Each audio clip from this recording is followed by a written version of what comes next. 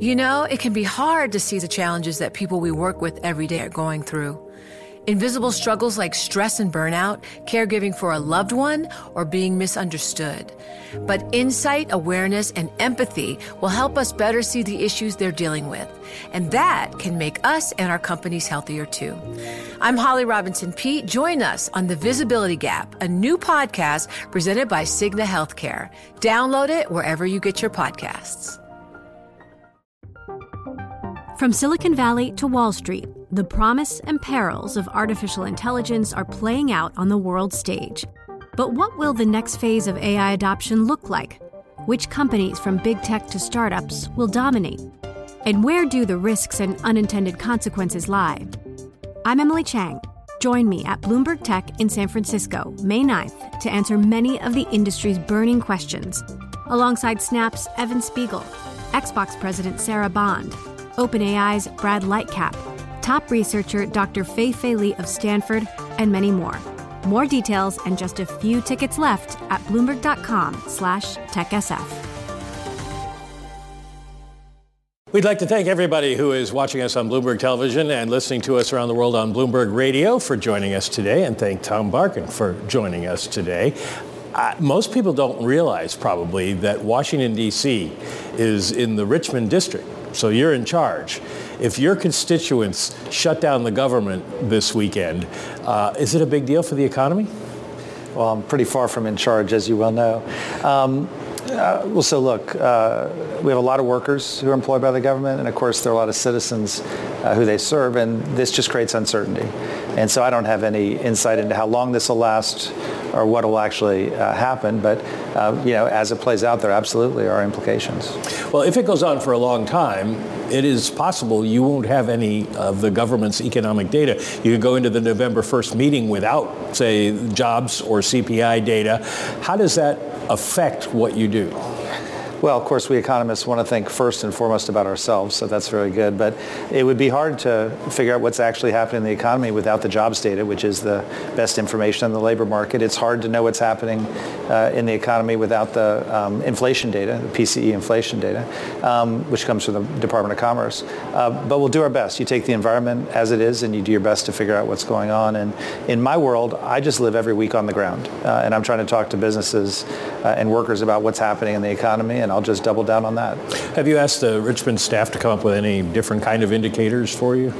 Well, starting with COVID, we introduced collectively and have been tracking a whole different set of indicators. So I look at credit card spend, for example, as a good indicator of what's happening in consumer spending. And you can get that information, or we can get that information even weekly. There are a lot of alternative job opening databases, people who scrape online that we work with. So I think we're in a lot better shape now than we might have been 4 or 5 years ago, just because the uncertainty of COVID gave us a much more significant focus on real-time indicators. Well, let me pick up on something you said there. You get pretty much real-time data on how consumers are doing. How are consumers doing? There's a theory out there that they're starting to pull back. Well, the data on consumer spending, if you look at the last 2 or 3 months, has been extraordinary. And frankly, I think a little bit stronger than I see it, at least from the data I'm looking at. For me, it looks like it's okay. It's solid. It's not extraordinary. And we'll see if the revisions prove right. And we'll get more data tomorrow, obviously, on that. But I think it's solid. Now, you've got to segment it. So the higher end consumer still has money, still has wealth. Equity values have been up. House prices are up. And they're still spending, especially on things like experiences and international travel. The lower end consumer clearly is having to reprioritize spend. And then I've heard some interesting indicators lately that the middle income consumer is starting to reprioritize as well. And that would all make sense in the context of eroding stimulus, higher rates, and the like. What do you think that means for the fourth quarter? Third quarter, all the measures, the nowcasts basically see very strong growth, anywhere from 3 to 5%. Do we fall off a cliff in the fourth quarter? Is a recession a possibility? Well, if you define a cliff as 3.5% or whatever the third quarter forecasts are, I don't see that kind of growth rate continuing. And so you have to always worry about your baseline there. Growth still seems solid. We're only 2 days away from the fourth quarter. And as I said, I still hear a pretty solid business climate. But I'm anticipating the next quarter or two to be solid, not to be robust, and that's how I see it. Are you still in the camp that thinks, well, I guess you probably are, because there's nobody in the summary of economic projections who said that there was going to be a contraction. You don't see that coming for the economy? I don't think the kind of growth we saw in the second and third quarter feels likely to continue. I think it's going to come off of that. How much far off of that, we'll see. And that's, of course, we have the luxury of time, I guess, to figure out what does happen. We've also got these uncertainties. You talked about a government shutdown, auto strike, oil prices, and the like. There's a lot of things out there that could have an impact on the economy. So, I think I'm going to learn a lot from the next several weeks and several months. Well, that raises the question of the Fed left in the dot plot one more rate move for this year. Is that a placeholder in case of emergency, or do you really think we need another rate move to bring down inflation? Too early for me to know. I think there are a wide range of possible outcomes. You could argue for a resurgence based on the numbers we've been seeing. You could argue for a downturn, as you've been talking about, and you could argue for a return to the pre-COVID economy. I think all of those are in sight, and you'd have very different medium-term rate paths against those outcomes. So that's why I like the chance to take some time and see what we see, particularly on demand, both core demand and labor demand, and then what we're seeing on inflation. And different scenarios for those things, I think, end up with different scenarios for rates. I assume this means you're in the top line. There's only two lines for 2023 with one more move, or stay there. I presume you're in the top line that one more move could be necessary. I'm in the camp of saying, let's see how the economy rolls out, and we'll respond appropriately. What is your baseline forecast for the rest of the year, leaving these other possibilities out? I mean, you obviously can't know what's going to happen with the auto strike, et cetera. But let me expand it into the first quarter. Where do you see the economy going? Well, I do think we're going to see demand soften. I just think that the combination of credit tightening and the rate impact, the lagged effect of rate increases has got to have some impact. So I've got demand softening. I don't think that's going to have the kind of trauma on the labor market it may historically have had, because people are still very loath to fire workers that they spent a year and a half trying to acquire. And so I think, in addition, businesses have been investing. It's been now 16, 17 months where the leading indicators have predicted a recession. Hasn't happened yet, but businesses in their 23 planning and now businesses in their 24 planning are being cautious. And so the combination of that means there's just not as big a cliff as you might expect, even were the economy to slow. But what are they telling you about employment going forward? Because you've raised rates 11 times, more than 500 basis points, and the unemployment rate basically hasn't moved. Are they hoarding workers at this point because it's hard to find them? Are they prepared to start laying people off, or do they think they can power through? I think you've got two segments on the labor side. I'll call it the professionals and the non-professionals. The non-professionals are really the part that were short during COVID. And you'll notice if you look at these layoff announcements over the last 6 or 9 months, they're almost all professionals, support and overhead type of people. The skilled trades, the frontline workers, for the most part, aren't being affected. And that's because people are really worried you'll be able to find replacements should the economy come back.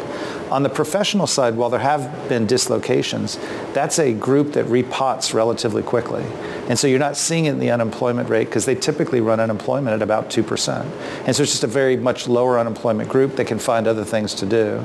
And so the dynamics of the unemployment rate are actually just different than the kind of downturn that we're used to, like the one in 2008, which hit the people last in the workforce and the manufacturing and the construction workers the hardest. Well, do you still think that unemployment has to rise in order to bring inflation down? Jay Powell promised pain, but so far you're sort of disappointing the masochists. You're saying he's under-delivering on pain?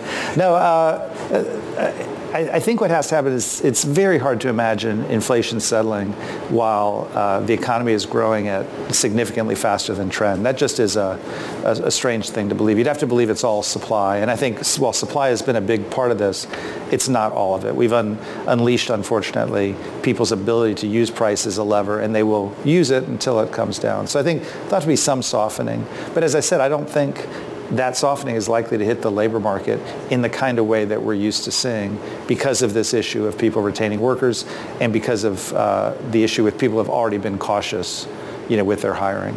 What are business leaders telling you about wages? Are they able now to bring down the increases and get them to a more sustainable level? So if you think of merit pay, and most everyone I talk to is thinking about the end of the year merit pool, maybe it was 2 or 3% normally. Maybe last year it had to be 5 or 6% because of inflation. People clearly are seeing that coming down. Maybe half the people I'm talking to would say it'll be like it used to be. The other half would say maybe it'll be 3 to 4, not 2 to 3. And so I think bringing down price inflation overall has brought down those kind of expectations. The place where you're still seeing wage pressure is skilled trades. And construction workers, even I've heard people who assistants in veterinary stores, places where you need a degree, where demand has shifted up, nurses, and we just haven't had the supply. That's still a place that's got meaningful wage pressure. I have to ask you about the bond market. You heard the anchors talking about the markets before we came on here. We've seen yields rising to levels that we haven't seen basically since the great financial crisis started. Does that worry you? Does that encourage you? How do you feel? How do you look at the bond market? I don't know how people look at the bond market every day and keep, happy or unhappy. It seems like it moves. So I try not to spend too much time focused on it. What I will say is that financial conditions are the way that monetary policy work their way through the economy. Financial conditions, at least the part which were bond rates and equity values, actually loosened over the summer, and they're tightening back up again. And so I take it as one of many indicators that financial conditions are tightening, and then I'm looking to see whether that tightening has the kind of impact on demand and eventually inflation that we would want. Is that one reason that you took some of the cuts for next year out? Well, everybody did their own version of the SEP, and as you well know, it's a median, so it's not any one person's thing. But I think as I looked at the SEP, what I saw was stronger growth forecasts. I saw lower unemployment forecasts, and I saw inflation the same. And the only way those three things square is with the fourth thing, with this less accommodative monetary policy. One more question. Tomorrow we get the PCE numbers for August, and there is the people who do the math on these things say if it comes in as forecasted at 0.3 or 0.2 on a month-over-month basis, it sets you up to come in below your brand new forecast for PCE. Do you think that maybe you're doing better than you give the impression in terms of bringing down inflation? Well, the last 5 months of inflation, and they've been restated, as you know, have been encouraging. If you look at the last 5 cores, they've been 0.3, 0.3, 0.3, and then 0.2, 0.2, and there are a lot of people who estimate another 0.2 tomorrow, and of course on a 6-month basis that means you're at 3%, and I think on a 12-month basis it would be 3.5 or something like that. So that's encouraging, and nobody in my shop is rooting against lower inflation, so we'd be very happy with that. We'll see what happens. All right, Tom Barkin, thank you very much for coming in today, the president of the Richmond Federal Reserve Bank. From Silicon Valley to Wall Street, the promise and perils of artificial intelligence are playing out on the world stage. But what will the next phase of AI adoption look like? Which companies from big tech to startups will dominate? And where do the risks and unintended consequences lie? I'm Emily Chang. Join me at Bloomberg Tech in San Francisco, May 9th, to answer many of the industry's burning questions, alongside Snap's Evan Spiegel, Xbox President Sarah Bond, OpenAI's Brad Lightcap, top researcher Dr. Fei Li of Stanford, and many more. More details and just a few tickets left at Bloomberg.com/TechSF.